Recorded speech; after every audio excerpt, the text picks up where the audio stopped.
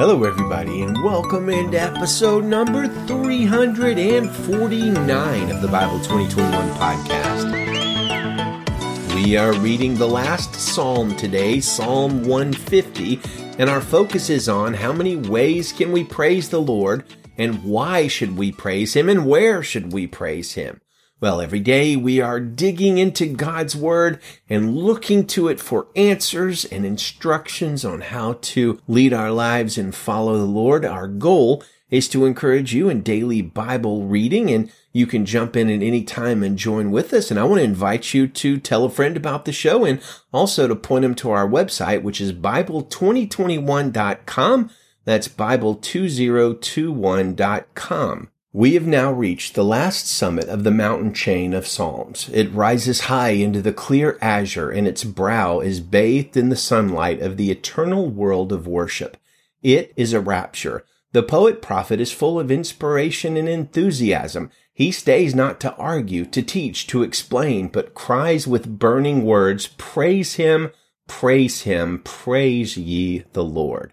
Well, those were not my words. That is how Charles Spurgeon introduces the last psalm in the Psalter, or the Book of Psalms, and I don't think I could exceed his majestic wordsmithing here, so it makes a fitting introduction for us today as well. We have reached the end of the Psalms, having read many dozens of them together, and today's psalm is short, sweet, and wonderfully focused on the first and greatest commandment, exhibiting full-throated and wholehearted worship, praise, and love of God. It's so good, we're going to read it twice today, once at the front of our discussions and once at the end. Psalm 150, verse 1 in the Christian Standard Bible.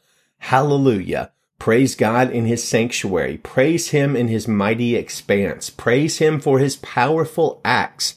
Praise Him for His abundant greatness. Praise Him with the blast of a ram's horn. Praise Him with harp and lyre. Praise Him with tambourine and dance. Praise Him with strings and flute. Praise Him with resounding cymbals. Praise Him with clashing cymbals.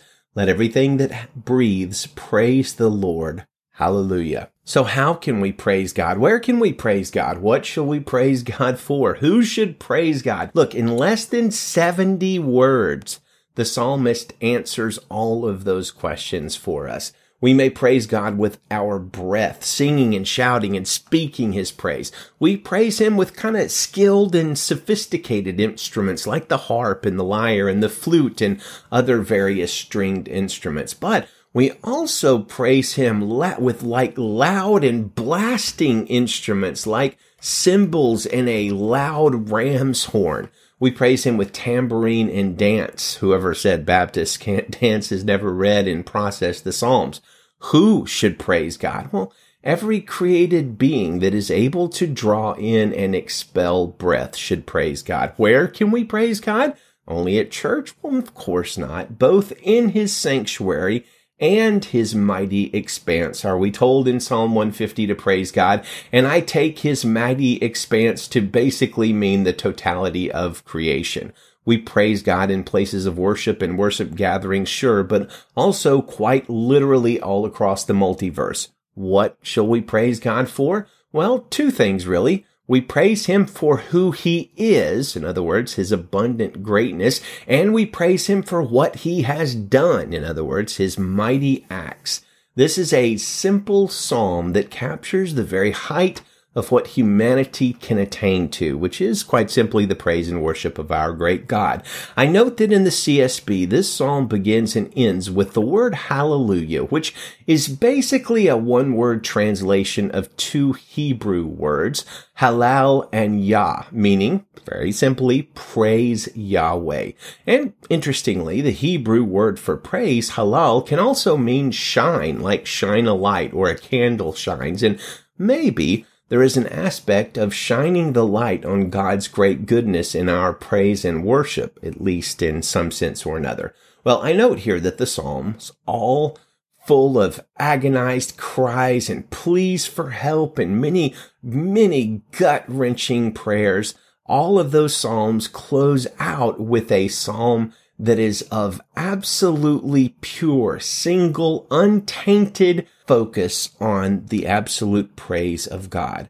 No requests here, no crying out, no Help me, Lord, because I'm drowning. Just praise. And Pastor Eugene Peterson has some interesting words on that, saying, all prayer pursued far enough becomes praise. Any prayer, no matter how desperate its origin, no matter how angry and fearful the experiences it traverses, ends up in praise. It does not always get there quickly or easily. The trip can take a lifetime, but the end is always praise. It may take years, decades even, before certain prayers arrive at the hallelujahs like in Psalm 150.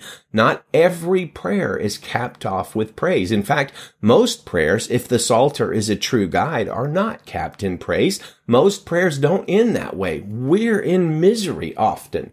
Prayer is always reaching towards praise, though, and will finally arrive there when earth and heaven meet. Well, one other thing to observe about this psalm, note the loudness, the exuberance, the passion. Now, there may be times for solemn worship that is quiet and subtle, but this psalm shows us most clearly that there will always be a time for loud and expressive and wholehearted praise to God. One does not read the Psalms and walk away thinking the best way to worship God is quietly and with a emotionless sort of withdrawn manner. On this subject, Spurgeon said, let the clash of the loudest music be the Lord's. Let the joyful clang of the loftiest notes be all for him. Praise has beaten the timbrel, swept the harp, and sounded the trumpet, and now, for a last effort, awakening the most heavy of slumberers and startling the most indifferent of onlookers, she dashes together the discs of brass and, with sounds both loud and high, proclaims the glories of the Lord. Beautiful. And now, one final time, let's read Psalm 150. Verse 1, hallelujah, praise God in his sanctuary, praise him in his mighty expanse, praise him for his powerful acts, praise him for his abundant greatness, praise him with the blast of a ram's horn, praise him with harp and lyre, praise him with tambourine and dance, praise him with strings and flute, praise him with resounding cymbals, praise him with clashing cymbals, let everything that breathes praise the Lord. Hallelujah. Now, let's close with our Bible memory verse for the month of December. It's Revelation 5:12, and it says, they said with a loud voice, worthy is the Lamb who was slaughtered to receive power and riches and wisdom and strength and honor and glory and blessing. Amen. And let me do something that I don't normally do. In fact, this may be the first time this year. I want to close out also with a couple of final words from Spurgeon on this psalm, which he uses as a call to worship. So hear this, having listened to Psalm 150, and let that psalm, lead us into not just hearing the word, but doing the word. In other words, let it lead us into worship and praise right now. This is what Spurgeon says. Once more, hallelujah. Thus is the psalm rounded with the note of praise, and thus is the book of Psalms ended by a glowing word of adoration. Listener, wilt not thou at this moment pause a while and worship the Lord thy God? Hallelujah.